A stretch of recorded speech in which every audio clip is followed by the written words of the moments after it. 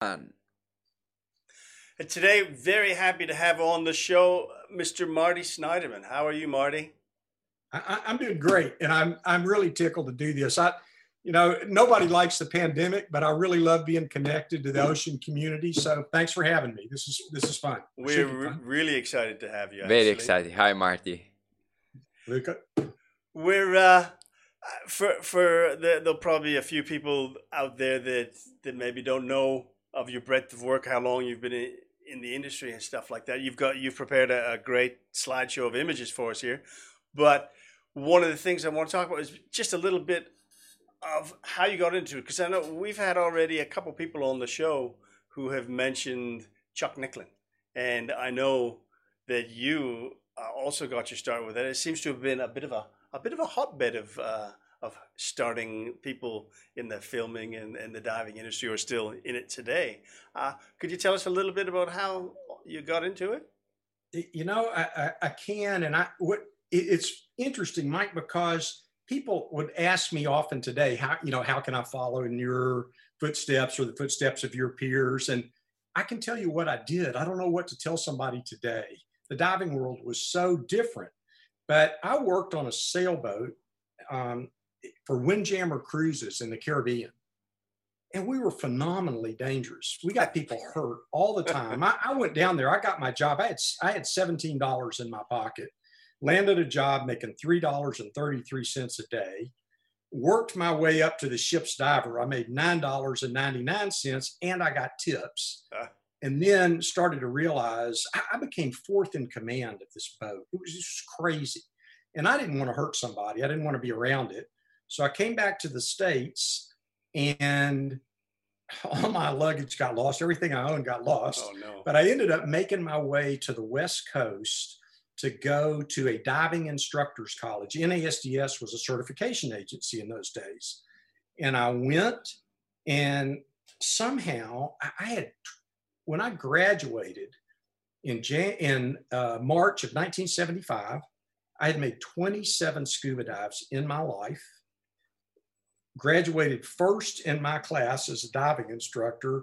And the way you could tell I was a diving instructor, the only way would have been I would have had a patch on my jacket. I had no other qualifications. I mean, I really did apply myself at the college, and I knew this is something I wanted to do. I had been to college. Right. Most of the guys I was in this diving instructors college with had not. We were literally right across the street from a strip joint.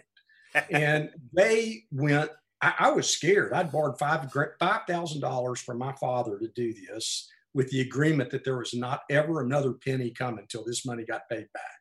Fair enough. The rules were set. And I studied. I did this. I applied myself. But in terms of water skills, I was completely underqualified when I graduated. And I went for an interview. I had heard about Chuck Nicklin's diving locker in San Diego. The college was in San Diego. And that was where I wanted to go. It's the reason I went to the college there, but I hadn't gone to the store and said, hey, I'm going to this thing because I'd like to go to work for you. But I went over there for an interview, and it's because of the politics of the industry in those days, they kind of thought they were getting sent the dregs because their competitor ran the college. Right. And so they said to me, how many people can you teach? And in those days, instructors often taught 20 or 20 plus people in a class. Oh, wow. Wow.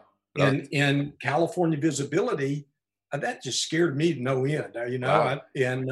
So I said, 6, 4, 2, maybe 1, and they said they'd never had anybody say that before. So I got hired.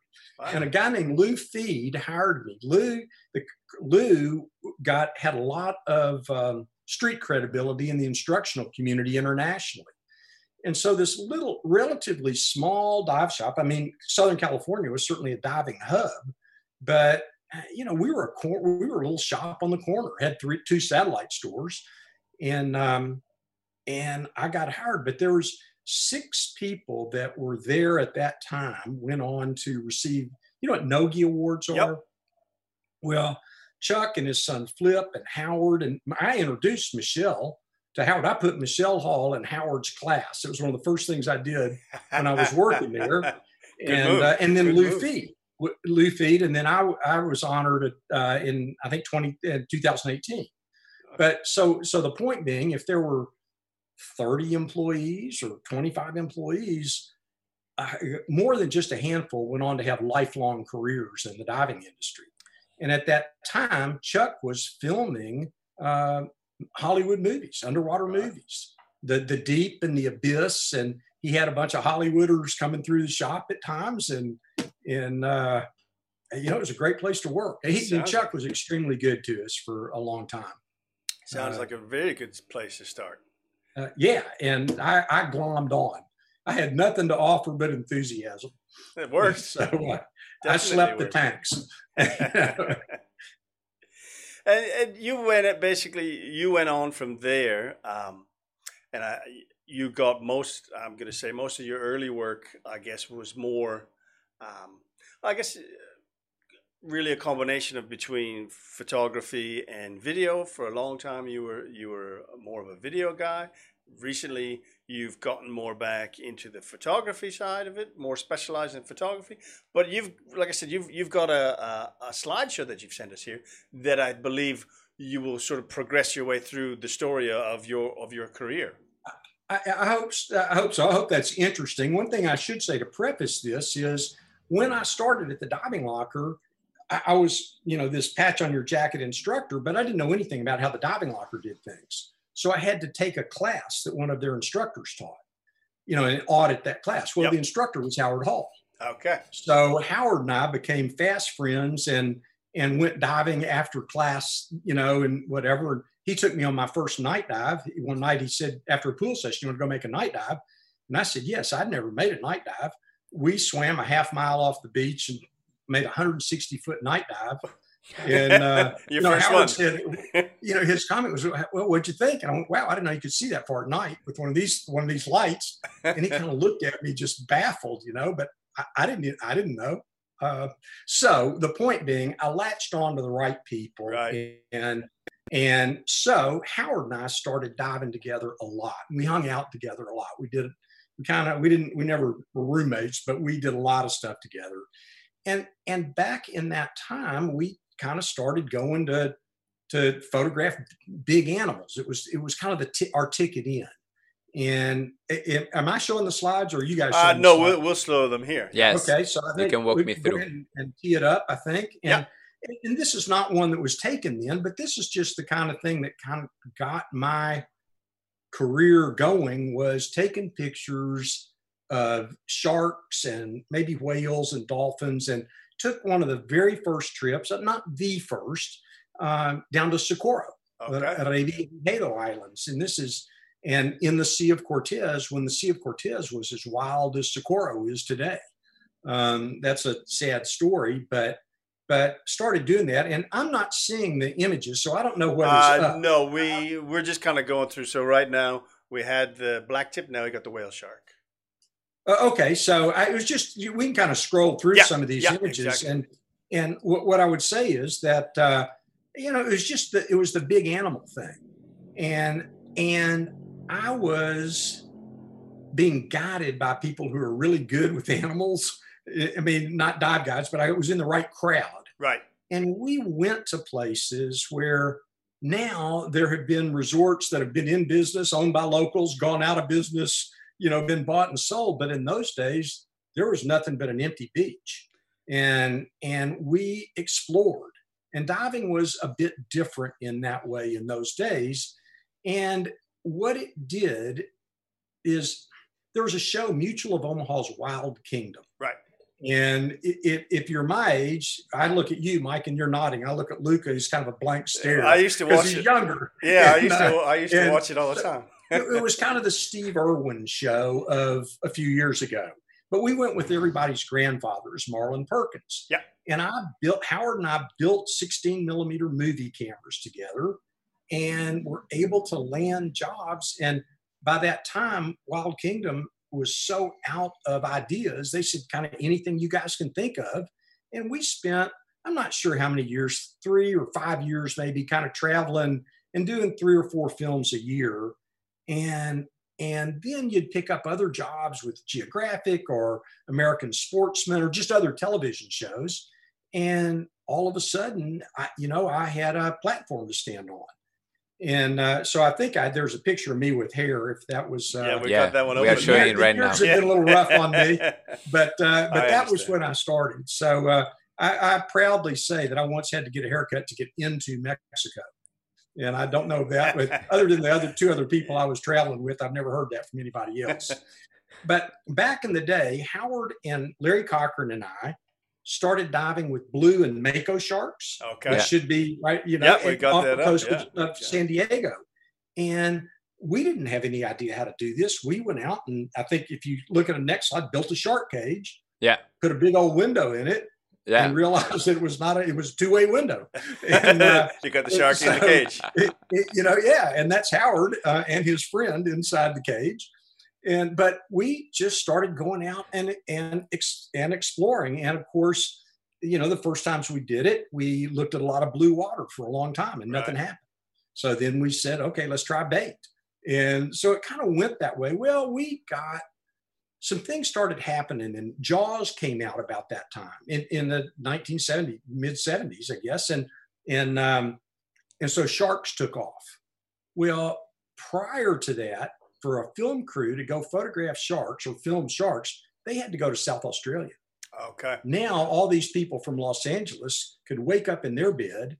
If you're producing the show, everybody could drive to San Diego, load the boat, go diving with us, be back in their bed. It saved the producers a lot of money. So we got calls from all kinds of shows to go out and do this stuff. And it was a ticket in. And then I think there's the next pictures of Jack McKinney and I with a blue shark on his camera. Yeah. And a lot of these, to start with right now, these are all old film scans.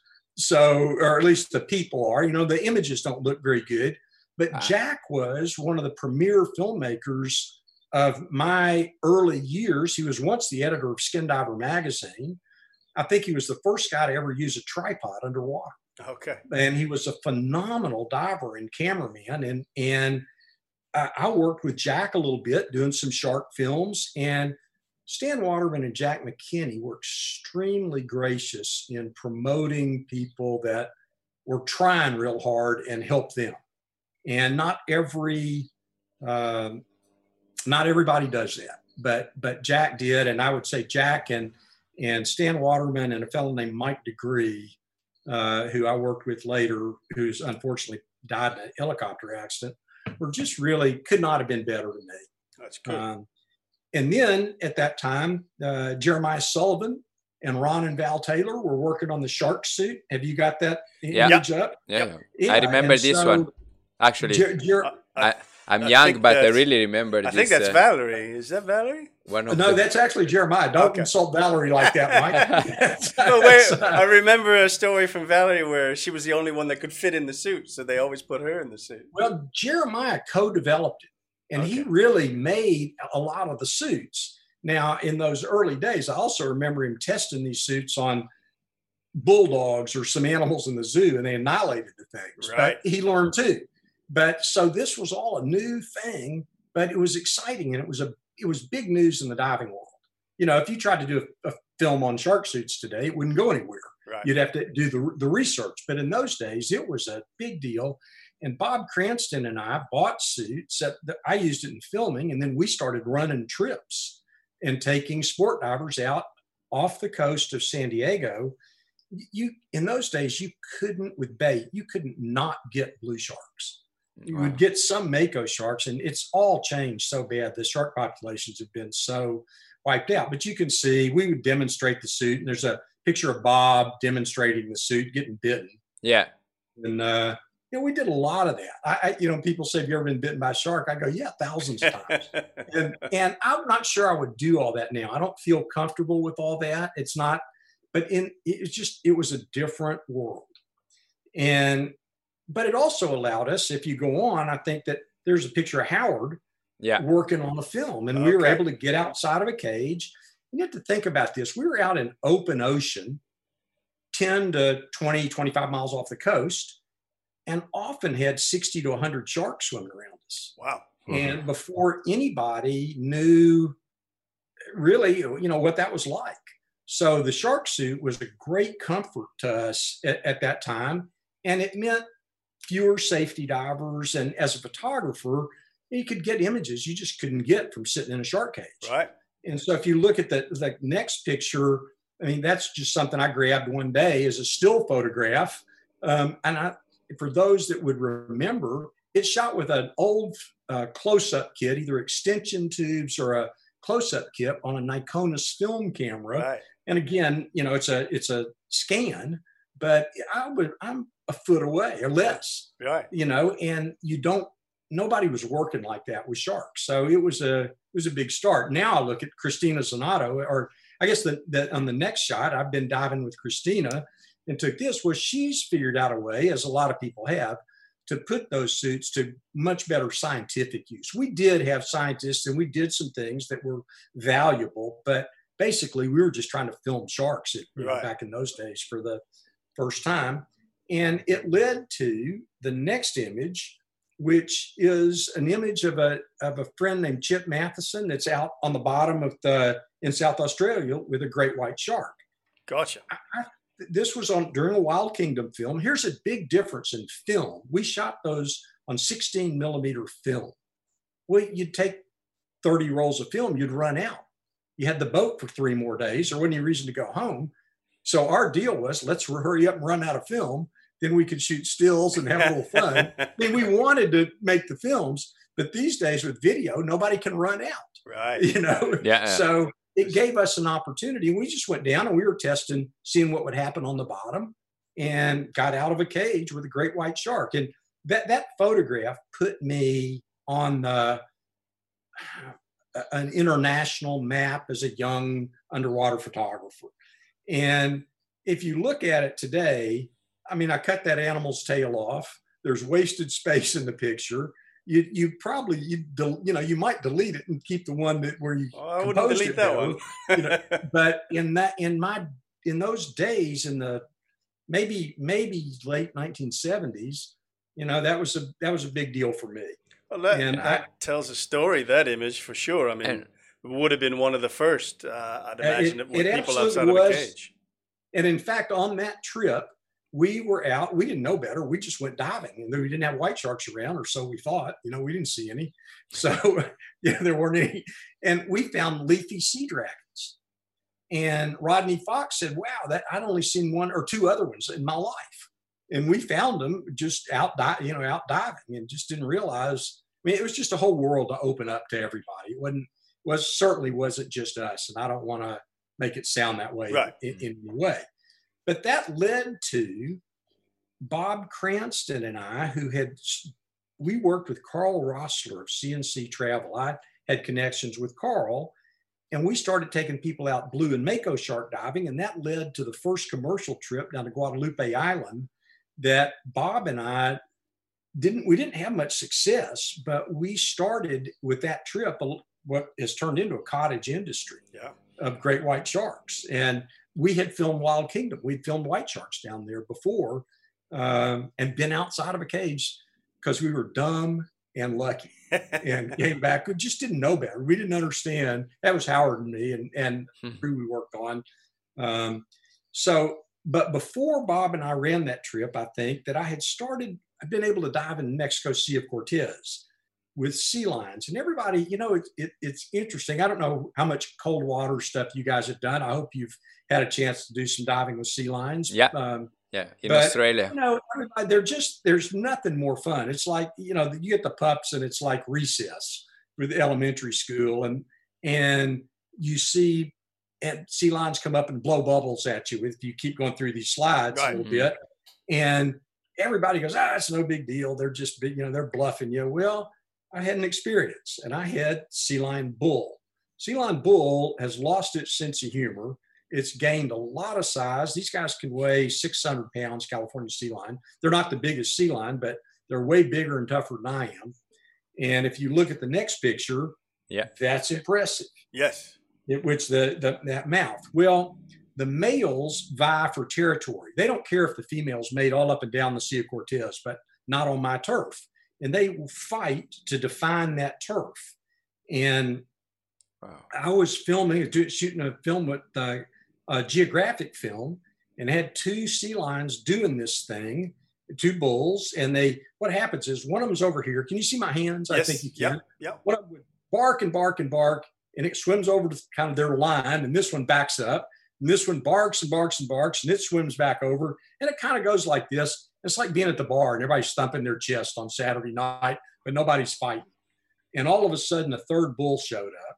I never saw it until I saw it rush at me. If you look at the next image, with the blur. Beautiful image. And within the blink of an eye, I was in that animal. My left arm was in that animal's mouth. Wow! Ooh. And its head goes from my waist to my shoulder. Yeah. And the thought that went through my head was, mother is right. This is the dumbest thing you could ever do to make a living. And the animal let go. And it just shook me, but it shook me to my core, if you will. And it made a big impression on me about not taking animals or big animals, any kind of animal, for granted. I thought I was being respectful. And we hear people all the time say, I respect sharks. And I go, okay, what does that mean? I mean, how do you really respect them? And I've learned a humbling lesson. That said, I still love to go out. And I think this next little sequence of 6 or 8 images is, I like to go on trips that target species as opposed to going someplace and just falling off a boat, right. and which I enjoy doing, and going photographing anything with gills. But I like the challenge and the chess game of trying to photograph animals like great hammerheads, or in the next one, this is the next shot is a blunt-nosed 6-gill shark. Okay, I took this photograph at 3:58 a.m. in about 55 feet of water in Puget Sound, Elliott Bay, Seattle. Right. And working with Howard and a buddy of mine named Travis Swanson. And Howard and I drove up to Seattle to go, try for a week or however many nights we did this thing. You get them at night to go do this. And that's, to me, I failed a lot. I mean, anybody that does this, you fail. But this one was a reward. And we were cold and miserable, as you often are, or completely joyous out of your mind. And that's just kind of the way it is on these big animals, on the targeted species trips. You spend a lot of time looking at nothing or searching for dolphins or whatever, but when you get them, it's an experience that you haven't had very many times, and probably a lot of people haven't had, and that's always fun. So I've got a few pictures from your stomping grounds, which is Yap. Yes. And Yap is one of the places. They're obviously suffering during this pandemic in terms of travel, but it is one of the places where you can go that's a shark feed that's not, there are lots of shark feeds around, but the Vertigo is the dive site, and I just absolutely love that site. I've done really well there with blacktip reef sharks and gray reef sharks. Yep. And it's really fun. And you get it on good days, and the opportunity to shoot reflections. I think blacktips are just gorgeous, gorgeous animals. They got that little and swagger. That dorsal fin just kind of sets them apart for me somehow in the beauty category. And you'll get, I think the next image, you get dappled sunlight a lot of times on those animals up in the shallows. And it just adds such a dimension. And of course, there's gray reef sharks there. And gray reef sharks in some place, I will say any place, can be a shark. They're not the biggest shark, but they can be among the baddest. Yep.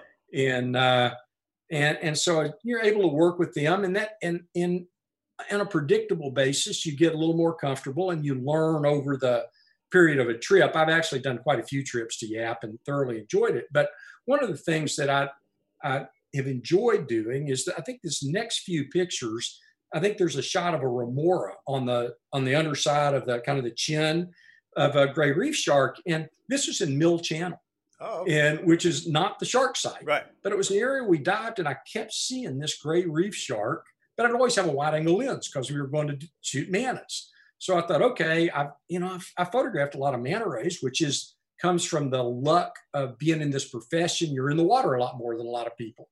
So I took a macro lens down. and went down Mill Channel and to see if I could, make this photograph. And I love that kind of chess game. More times than not, I strike out. But when I get it, I feel really good. And the next 2 slides kind of show the same thing. I was at Vertigo and saw a little juvenile jack on the nose of a shark and thought, I got a wide angle lens. It's interesting, but it's not dramatic. I went back, got a macro lens, jumped back in the water and went and got the next shot. And that's the sort of thing that to me is been really fun. And I guess I've kind of gotten off the subject of my career, which is okay. Well, no, that's all right, because it just shows, thinking this, especially the second photo, the difference between a wide angle and a zoom, or not a zoom, but more of a macro lens. But so many people, when they think shark, oh, I've got to get my wide angle lens. But I always, better to have something like a 28-70 or something rather than a 12-24.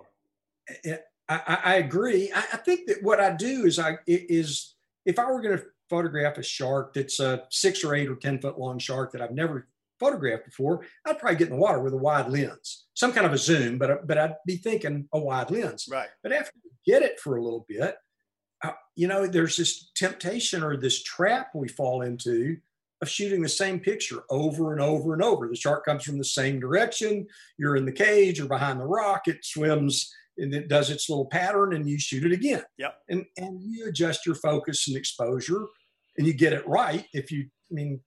After a few tries, you got to try to do something, or it's more fun to try to do something a little different. So I think I don't actually know, but I would guess I had a 50 or 100 millimeter lens to do that.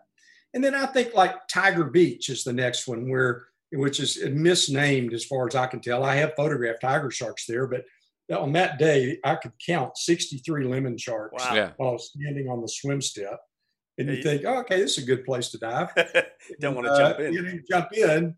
But it's not to me to get necessarily the bitiest of sharks or the teeth shot, but it's a great place where you go see all like remoras on these animals where you can get relatively close to them. And then in the next shot, I think about, remora in the shark's mouth. And this was kind of interesting to me. I saw this guy and the shark would repeatedly snap its mouth shut and would hear it underwater. I mean, it is not gently closing its mouth. And the remora would quick, it'd get out, it'd go right back. It got out, and I never saw it get got. But stomach content analyses of these sharks, they often have remoras in them. Okay. So it's not a free pass. Right. Slow remoras. So behavior is really the fun stuff. So if you see this next shot, I don't know if you would know the species or not. We see it in California. It's a California horn shark. Okay. Mm-hmm. There's a Mexican horn shark, and they're related to the Port Jackson sharks that people see. Australia. Your Australian guests see, yeah. And if you see its face on the next picture, the face looks more like a pig's face or something than a bad shark, but it's shark. And it's an egg-laying shark. These guys, when they're full-grown, get 3.5, 4 feet. I think it's an egg on the next shot.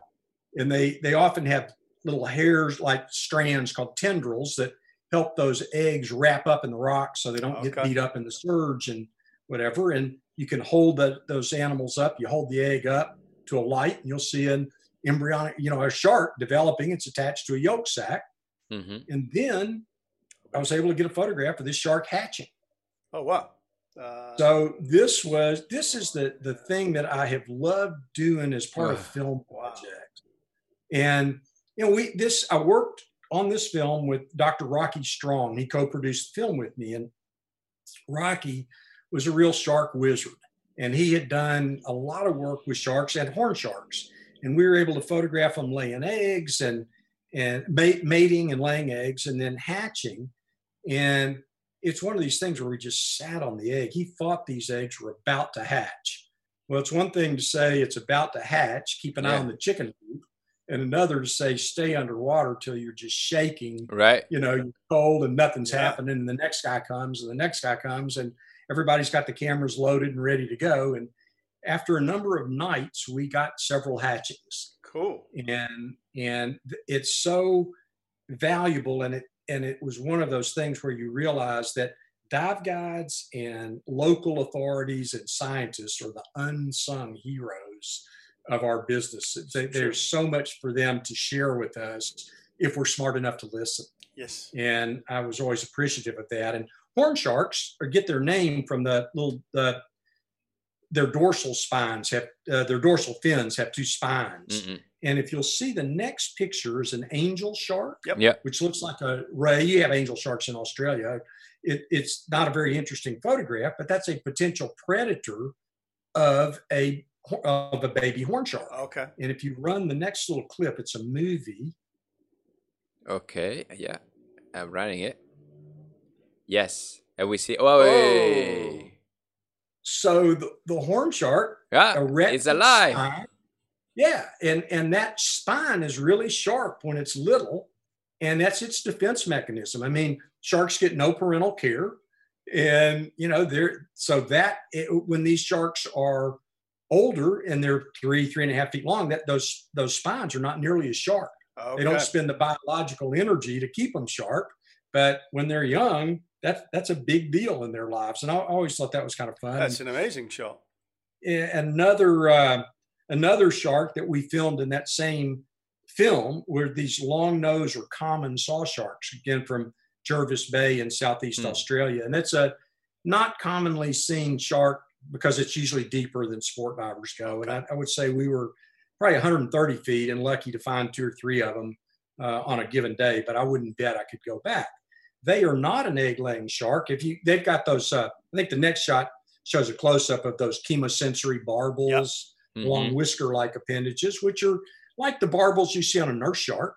They're chemosensory organs that just help these animals detect prey and interpret their surroundings. And these are not an egg-laying shark, but the young develop inside of mom. And you can see from the next shot. So this is one of the sharks that was caught. We bought it off a fisherman, dissected it for the film, but it's just shows the difference. And as we went on with that film project, we worked in the Sea of Cortez in Mexico and worked with a group of fishermen from the state of Chiapas, Mexico, that for years have migrated up and down the Sea of Cortez, following shark populations, setting nets. And these sharks, if we can look at the picture of the hammerhead, they went out. What we did is we would leave camp about 5 o'clock in the evening, go halfway across roughly the Sea of Cortez in pongas. And there'd be about 20 or 30 pongas, and they'd spread out, and each ponga would set a net. And then we would sleep we'd go catch bait, and then we'd sleep in the ponga until about 2 or 3 in the morning, and then start diving the nets. Okay. And you'd see these sharks. And if you go on, and then they would haul the nets at the next morning, and you would see what they caught. This is a silky shark and a manta ray, or maybe I don't see the slide. Can't remember if it's a manta or a mobula ray.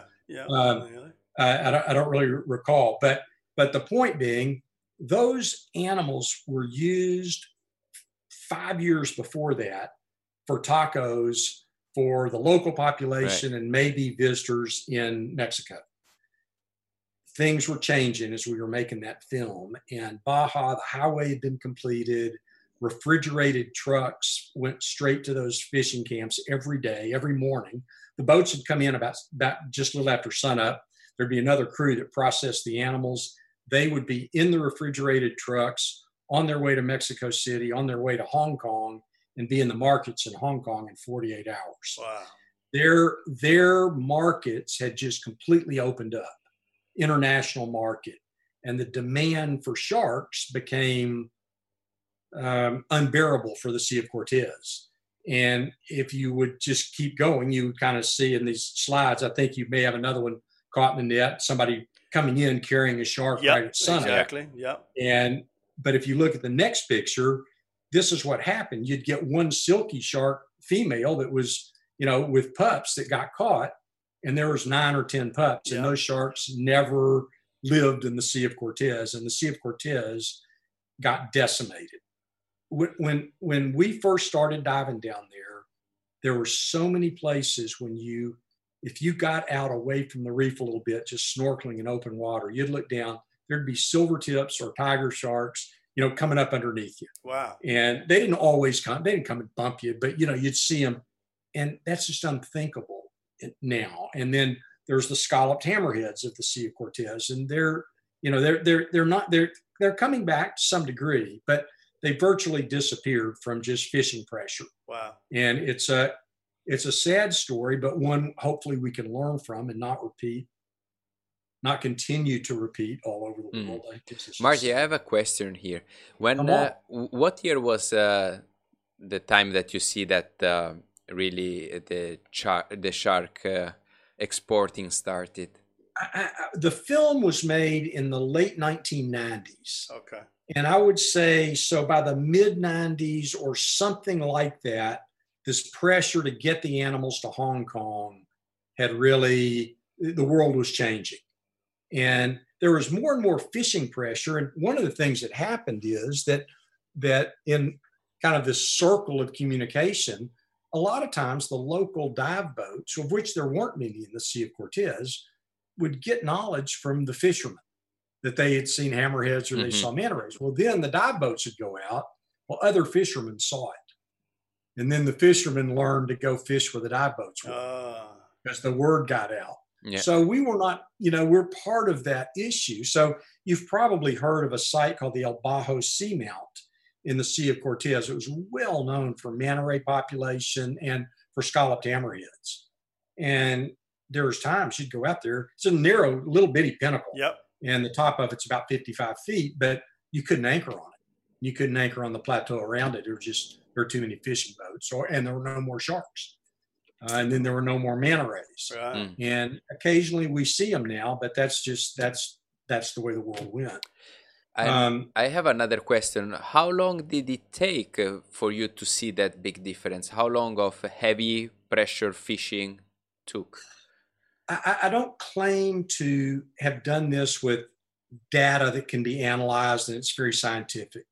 But I started diving the Sea of Cortez. I was certainly not the first, but I was among those groups. Started diving pretty hard in the Sea of Cortez in the late 70s and early 80s. And it was the magic kingdom. Right. It was big animals. It was lots of macro stuff. I mean, it was great reefs, but for a place where you could go see sea lions and manta rays and scalloped hammerheads and silver tips and white tip reef sharks and tiger sharks and the occasional bull shark. I'm not sure I really ever saw bull sharks down there, but we see them now at Cabo Pulmo in the Marine Reserve. And massive schools of jacks and schools of tuna. You'd be diving and this school of tuna would come through and they would hit bait balls and it would all happen so fast you'd hear them. And then it would happen so fast and they're gone and you'd think, was that real? But you would see all these little scales, drifting down in the water. And that was not an uncommon thing. And it's not easy to go catch a tuna. And we saw marlin and sailfish. Right. And it was Disneyland. And I've had a friend of mine, Fred Fisher, who's the vice president of Underwater Kinetics, who's still there and is my age, and said, the 1970s and 80s was a golden age of diving, but we just didn't know it at the time. And I think there is so much truth in that. The first liveaboards, the first dive computers, the first strobes, the first 36 roll exposure cameras, which now would seem like punishment, but things were just different. So I hope that answers that question. Yeah, I guess saying that's what probably you were mentioning earlier about the blue sharks and the makos off California. You're not seeing them as much anymore, and I'm guessing they would probably swim into the bay and get taken out there, and they're migratory. Blue sharks are highly migratory. Blue sharks that got tagged off New York get recovered in Brazil and in Spain. Right. And mako sharks are migratory. So I think when we were doing all that blue and mako shark diving, we didn't see the same sharks 2 days in a row. We might have on some occasion, but not generally. And you'd go to the same spot one day and have 60 sharks, and the next day have 14. Right. What we didn't have was 3 or 0. It just didn't happen. It does now, and it's happened a lot for years. And the next picture is from this of I think white-tip reef sharks. It at a place called Roca Partida, which is part of the Socorros, Revillagigedo Islands. This little ledge had sharks on it the first time I dived there in the early 1980s. I have dived there probably 15 times. And every time except when it's phenomenally surging, this is down at about 55 or 60 feet. Okay. In that little cave on that ledge, there are white-tip reef sharks piled in that little, that's where these animals live. And I've always thought that was just so cool. Yeah. To be able to find something like that. The first dive Howard and I made out there, I can't remember. I guess we were just exploring at the time and not shooting a film. We probably saw 500 sharks when we got in the water. It was crazy. Wow. And a gray reef shark hit what's the fish? Like a black durgan. Just a few feet in front of us. Our backs are right up against the wall of Roca Partida. And all hell broke loose. And there were sharks coming out of everywhere. But the point being that there were hundreds of sharks. There's a pucker factor. Yeah. And we scrambled back to the boat. But even today in that remote area, there's fishing pressure. And when the boats aren't there, and now with the pandemic, I'm sure those places are getting commercially fished. Yeah. And so I'm fearful of that. Next couple of pictures, I think, are the last shark pictures I've got. We'll change subjects, but went a few summers ago to do basking sharks off of Scotland. Yeah, and that was just great fun, and managed to get a photograph of a basking shark feeding. They're different than whale sharks in that they don't open and close their mouth. They don't create suction. They're just passive feeders. So they open that mouth and just passively swim through such a bizarre dense concentrations of plankton. And it's another of those targeted species. We went for, I think, 5 days, and then we did some beautiful hiking. But some of the time the wind just blew too much. Right. And you get a narrow window, and you think, oh, this is great. This is going to be easy. And, 30 minutes later, the winds come up and the sharks are either gone or you can't find them. But you try to find plankton, you jump in the middle of the plankton.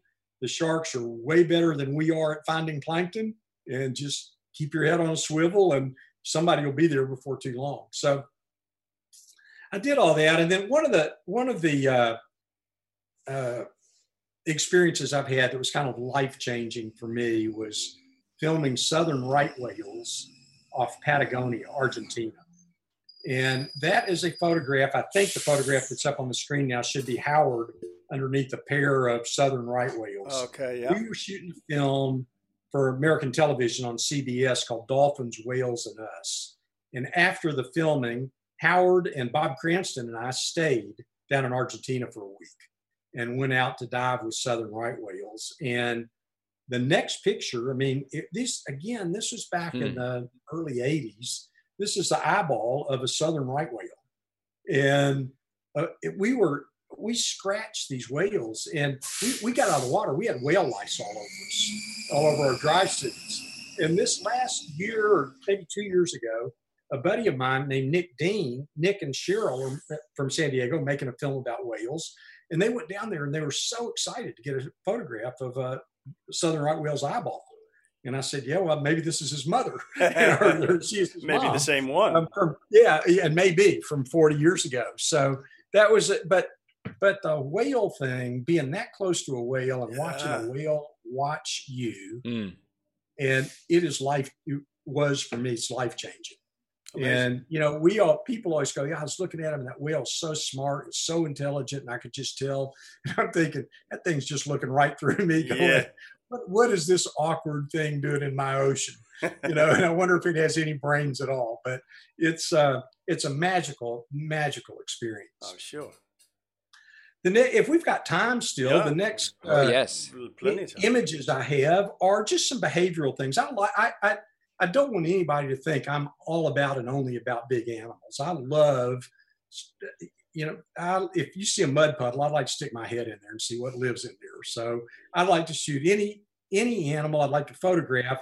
but I love the behavior. And this next little sequence is actually from Yap, Mike. Okay. And this is something I've tried really, really hard to do. It's from Slow and Easy. Okay. Which, the site. And this is a female sling jaw wrasse. And wrasses are sex changers, but you can see from this next sequence of 3 slides how they get the name sling jaw. I had tried for years to get that shot, and I found the fish in Yap. And you can see this really happens pretty quick. It does, yeah. But I was going to say, back and dived with this fish for every day for 10 days or something to try to get these shots, and was able to find the fish generally in the same location. Unfortunately, the first day she was the most cooperative, but I was able to get this. But that's how they use that jaw like a straw to suck in little prey. Yeah. And always amazing. It's just great fun. Some of those things you go after, and the next little sequence is just kind of serendipity. This is a paddle flap scorpion fish, Rhinopeus. Yep. And this is from, I work at Atlantis in the Philippines. I'm one of our 2 photography ambassadors at Atlantis Liveaboard and Resorts. And I was diving off Puerto Galera and saw this paddle flap scorpion fish, went out to dive with it 2 or 3 days, and was out one day and just watched it hit a little butterfly fish, just boom. And in the next 2 slides, you just see this guy. He's got a mouthful. Wow. So I think some of this behavior, I think it just makes the point that for any wildlife photographer, you research and you try to put yourself in the right position. And sometimes it's pure dumb luck. Yep. But the only way you can have pure dumb luck is to get off the couch and go out there and be in the water. This is true. And people often say, wow, you were really lucky. And there's no question I was lucky. But the effort was I went out there when I wasn't guaranteed any luck and went out there and made a dive. Of course, I love to do that, but that's the thing. And it's the same. Cleaning stations to me are something I cannot pass up. Yep. Underwater. It's if there's a magic situation for me, I've learned so much. And you had Ned and Anna Deloche on. Yes, we did. Yep. Nobody's better at photographing small animals than them. And one of the things they've always said is if you want to learn about fish, go watch them. Take the time to watch them. That's hard for some people to do because the clock's running. It's day 5 of their vacation. It's day 6. They need the picture. I've been doing this thing professionally, and I love having what I feel like is the luxury of watching because it's a great teacher. Yeah.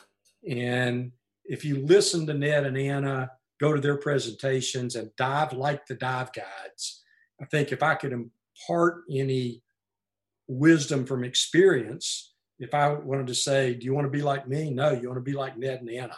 Go listen to those people. They know they got it together, and they have shared so much with the diving world. Oh, for sure. But when I've seen so much behavior, not just the cleaning, but I've seen animals. I've never been able to photograph this, but I've seen little chromies getting cleaned, turning tail to tail. One chromie's getting cleaned and another one is watching out behind it. Okay. And when the other fish was not there, I saw that the fish that was getting cleaned get eaten. And I've seen that a number of times. Really? And yeah, it's dropped its guard. So I've spent hundreds of hours at cleaning stations. I've seen this a few times. But that kind of stuff just blows me away. And I love to see it. So I think we've got a couple of cleaning station shots here just from around. I think one of them is Yap Cavern, as you would know. Okay. And then the next photograph is interesting to me. And there's just this little white spotted puffer sitting on the bottom. Mm-hmm. And I would just share with people that that's not what that fish usually does in the middle of the day. When you see a fish doing something that you go, that's weird, go look at it. Right. Those fish are often just kind of in this state of like a comatose state, but they're getting cleaned. And if we go through the next couple of shots, that's what's happening. I didn't see the blue streak cleaner wrasse at first, but you can almost guarantee that an animal that's vulnerable just plopped down in the middle of open space It's there for a reason. It's not there just because it got tired of swimming. And the thing for me is not to just get that shot of the fish around the face. The shot I love to get is, is the cleaner going in the mouth. Yep. Or the little juvenile coming out of the mouth. And those are the shots that you wait and wait and wait for. So the difference perhaps in somebody that makes a living and loves to do this thing is when I see a cleaning station, I'm good. You guys go on. I'll see you at the boat, and I understand why other people don't stay there that long. But for me, I could not be happier. And I'm often going to go and stay. And you find that cleaning station or that area, you can go back to it day after day or for parts of dives after every dive. Yep. This next one is another little bit of pure dumb luck. This is at Dumaguete in the Philippines. And we got the little juvenile jacks on top of the head of the puffer. And watch these guys. You can see the little mustache around the puffer's face. He's feeding in that sand on the muddy bottom.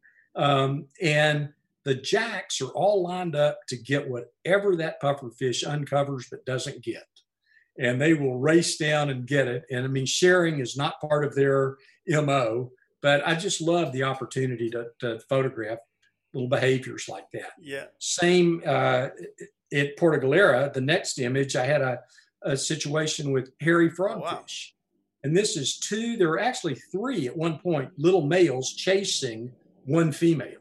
There are now 2 males and a female. Yeah. And I swam, these guys, I've always heard people, and I listened to a frogfish specialist presentation the other day, said I always seen one swim about 30 yards. This thing swam several hundred yards. I chased these fish, several hundred. I can't prove that, but they were going as fast as I could go backwards and not trash the bottom, going down the slope. And I think these 2 little males were just trying to get lucky, and they were trying to outwork the other one. And the female is kind of trying to say, okay, who's got the best genes here? Right. And off we go. And, but that's again, being out there. But one of the stories of that is I was with some other people who watched it for a couple of minutes and then swam off, and I go, what could you possibly see? It's going to be more interesting, but it's not up to me to judge that. It's just, it's just how I view the world. So the next one, I think a lot of us have had these photographs of mating nudibranchs, but the shot I've always wanted to get, so nudibranchs are both male and female, simultaneous hermaphrodites. So when they mate, you got boy meets girl meets boy meets girl. And the next shot I've always wanted to get, which is the very beginning of mating.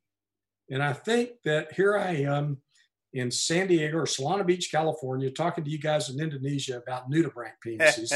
That's what we're doing here. And you can see the beginning of the mating process. And that's just one of these pictures I have wanted to get. Can you see that in the shot you've got up now? Yeah, exactly. Yeah. So, if that makes me red and green, different colored ones as well. That could be your Christmas card. Well, it could be, but I have to be careful who I send it to. So, but yeah. So it's that sort of thing. The first that's not. They're just yeah. So their sexual organs are always on the right hand side, so they mate head to tail, and that's just it's what you get. So the next image is of mating again, but it's poison ocelot octopus. Amazing. Mototi. Photographing the female, and I saw this arm come into the frame on the side, and I had photographed mating mimics before, and I knew what was happening, and I was able to kind of back up and widen my frame a little bit, trying to not kick up the bottom, right, and was able to get this. It didn't last very long, but I was able to get a few shots of that. So it's interesting, nowadays during the pandemic, we're talking about social distancing, and this looks like mating from the distance, like really extending out. Yeah, and in some species, they're going to lose that special arm there. Oh, so use it while you got it. But I think that this is as close as they got, and I think they were able to, hopefully successfully reproduce. So yes, social distancing. The next shot is less social distancing. but I think tells another little story, which is the mating mandarin fish, which a bunch of us have been. And I don't know how many, how many people are listening to this, but I suspect a bunch of people who have dived in the Indo-Pacific have gone on a mandarin fish dive and seen mandarin fish mate. They're dragonets.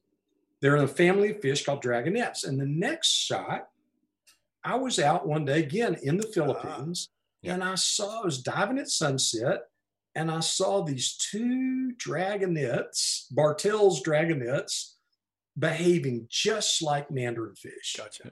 So I waited and I got them mating. Yeah. And you can see the female has ejected a little trail of eggs. Yeah, you can see it. That part of it's luck.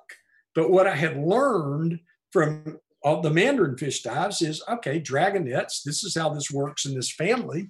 And I was able to get that shot. So that I get a real kick out of that sort of recognition, being able to turn into something. Most of the time you think you've got it, it turns into being cold and running out of air. Another one, these are mating sea crates. Oh. These are banded or Chinese sea crates. This is in Indonesia, in the Forgotten Islands. Yep. At Manuk or Snake Island, which hopefully you guys have been to, probably hopefully a bunch. It's a wonderful place, and was able to get this shot late one afternoon. Wow. The hard part is, they're just tying themselves in knots and roll, I'd say rolling around. Obviously they're in mid-water, but trying to get both their heads facing towards me and, get the right distance and frame it and against blue water. Because if I framed it against the reef, it was late in the afternoon, they were going to get lost. Right. But I managed to get as lucky as they did. Very cool. So you learn with all of these, with these pipefish. It's fairly common. You see pipefish in a lot of dives. I've learned to look at every one of them. And it's not uncommon to see eggs attached to the belly. What is, I think, less common is that the people we dive with just aren't aware of it. Yeah. That that the males glue or attach the eggs to their belly. And I love to be able to point that out and share it with people, because it just peels back some layer of the ocean and opens doors where people just can have a different experience. And it's not just going out and saying, yeah, I saw a yellowfish and I saw one that was green and blue. What was that? But really kind of seeing what's going on. So here's another. These are ringtail cardinal fish. That's not uncommon. With this fish, this is a fresh batch of eggs. You can tell by the red color. And it takes about 5 or 7 days before the eggs start to turn color. You can go to the next image. And that's the same fish. I went out there every day for a week. Oh. And those fish, the next day, they were gone. Wow. Those eggs hatched. All right. But you can see how the yolk gets used up. Eyes. Yeah. Yeah. Yeah. And you can see them develop, the youngsters develop, or the hatchlings. And that to me is just, as fun as it gets. And the next one is just a display. This is a Gulf signal blenny in the Sea of Cortez. That behavior. The next picture is spawning hamlets, yellowtail hamlets. And this is on a dive with Ned and Anna in Bonaire. Okay. It's around sunset. And these are simultaneous or alternating hermaphrodites, where the fish is male for one spawning event, and moments later it's female. You're kidding. That same fish. Wow. And they're going male, female for several spawning sessions. Talking about evolution, yeah? Yeah. The ability. Say that again? Talking about evolution, like they can do that, like. I didn't know that. Yes, and we would have said our sex life is complicated. Yeah. It's laughable. And it's very nice how the looks like with the tail is really grabbing, like to hold there. I'd say to hold it, and probably gives sperm and egg just a better chance of being in the same, in the same burst. Yeah. If you will. The next picture is yellow tangs. It's Hawaii, very common fish. You see them courting, spawning. But one of the things you learn is sex is dangerous. Fish drop their guard. If you go to the next picture, that's the bye-bye. You're involved in, you get carried away with one activity, and somebody's out there to take advantage of it. Right. And, more times than not, somebody, I guess, successfully mates, or they do enough that we, continue, but animals are vulnerable. Predators are always paying attention. They sure are. So the next one again, what's that? Yellow-barred jawfish, very common jawfish. Here's the shot that everybody wants to go get. See the eyes, see the eggs. I love getting the next shot, which is just the jawfish doing a little house cleaning. Right. Yeah. Which I think we don't get as excited about, but it's really fun behavior. Mm-mm. And the next one, which is the striped catfish. And we see them in these balls, rolling across the bottom. Well, what happens is that these are from the Philippines, and the next two shots are of convict blennies. And I'm not sure I have these pictures in exact right order, but this is a convict blenny cleaning its burrow. Okay. Oh, yeah. This is very rare, actually.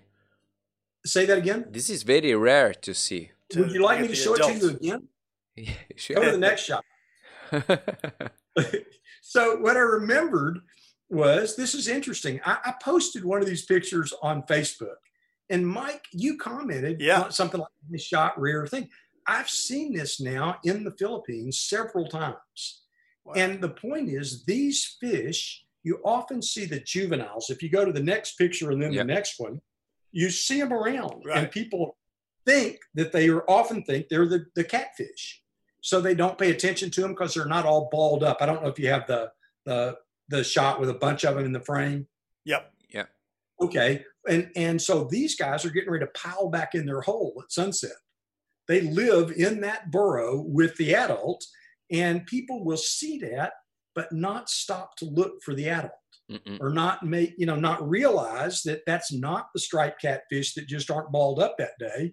And, those images are just fun to get. And the next few are just fishes displaying. That's a sand diver in the muck or in the kind of mud. And the next two, you have to be very careful how you say these. These are flasher wrasse. And if you say it too fast, you'll get yourself in trouble. It's all right. With the audience. But these are, it was Ned and Anna that turned me on to these guys. And they're just gorgeous fish. They'll drive you nuts trying to photograph. Drive you really nuts. Drive you nuts. But wow, how cool is Mother Nature? Beautiful. And you said beautiful. I recorded it.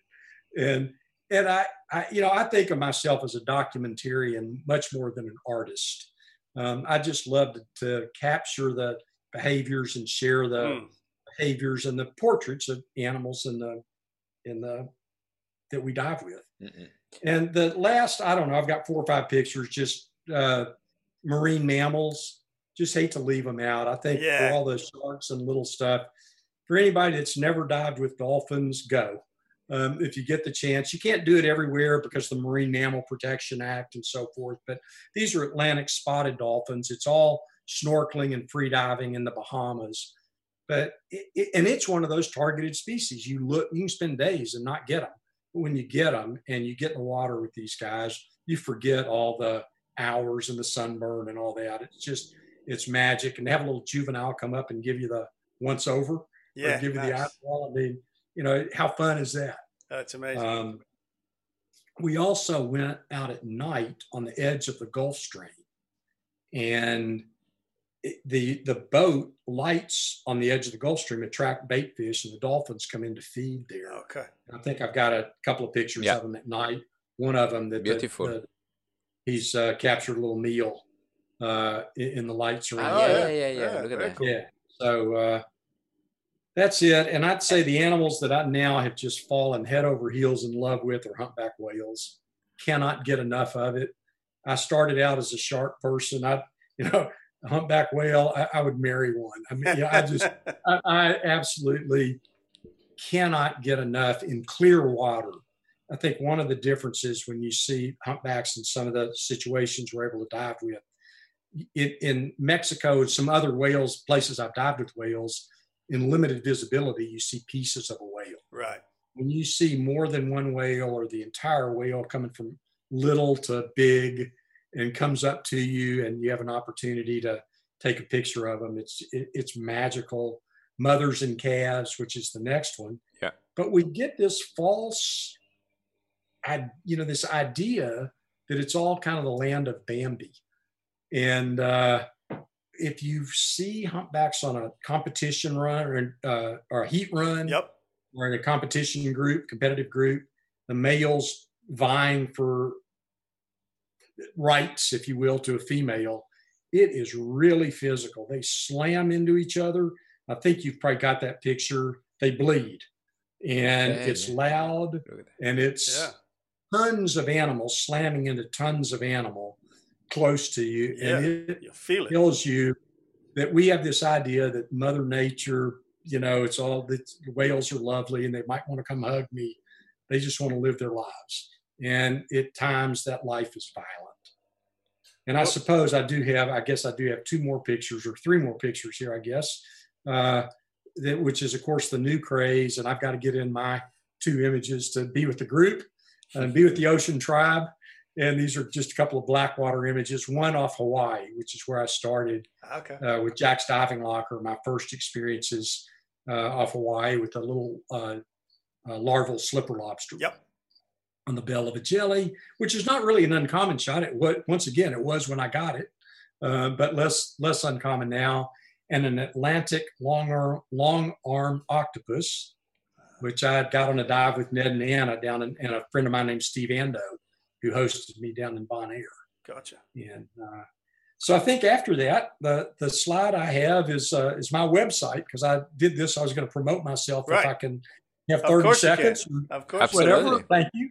And so one of the things I've wanted to do for a long time, and the pandemic kind of kicked me in the behind and said, okay, now's the time, is to teach underwater photography one-on-one online through Zoom. And I've just started to do it. And I've got my first client. Nice. And literally just started, but I'm going to do it. And I've always loved to teach people who wanted to get better. I won't pretend to know everything. And I won't make up answers, but it's a course that can be customized. It's not a, day 1 to day 6 course. Right. It starts by looking kind of at a collection of images that somebody has shot. It kind of gives me an idea where they are, what they might know, what they don't. And I can customize our sessions from there. And we schedule on Zoom. And for anybody out there listening, I'd like to think I can help you. And if you give me a shot at it, I'd love to have the opportunity. Yeah. So I'll say thanks guys to you for that. And I've had a good time doing this. I loved it to, again, share and share it with my ocean buddies. Excellent. I think we'll also put the link in the description, everything, so people can book on with you, and pretty much anywhere in the world now they could do it with someone top notch, very experienced instructor. Because you've been doing instruction for underwater photography for very many years as well. So really getting an experienced instructor. With Nikon, I taught for Nikonus in sites all around the world, and then for CNC for years. And then I had in the late 1990s and maybe in the year 2000, a course. I was maybe the first online course in underwater photography, but it was all designed around film and Nikonus cameras. Right. Now I should have the first online course about dinosaurs. So it's pretty much a relic, but I did it, and I knew I should always make a digital program like that. And I just kind of didn't do it, but the world has changed now, and you can have such access like this to really communicating with people, about on a one-on-one scale. Really personalize the lessons to them. Well, excellent. Well, thank you very much, Marty. That was extremely entertaining and a really good look into your career and what you're doing now. Are you also are you still leading trips as well to different areas of the world? Mostly what I have done is with Atlantis to the Philippines. Okay. I was supposed to do a trip to Indonesia this year, but I got pandemicked, and as so many of us did have. And I don't know exactly what the future holds in that regard. I enjoy doing them. I'm not really set up for the infrastructure and the booking and the follow-up questions, which people deserve to have answered. Right. And I wouldn't go on a trip if I couldn't get those answers, but I would rather do it with an entity that has a booking office and somebody that is there. I travel too much and I can be just out of touch. And when people want answers and they're trying to make decisions about trips, they want answers. Gotcha. And so I really don't lead them much. I don't put them together. But if you got an idea, I'd like to go. we're brainstorming these days, but nobody knows when we can go. That's the question. Yeah.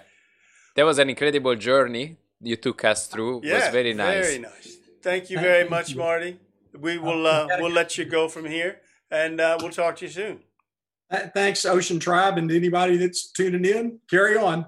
Stay safe. Thanks, Marty. Bye-bye. Bye-bye.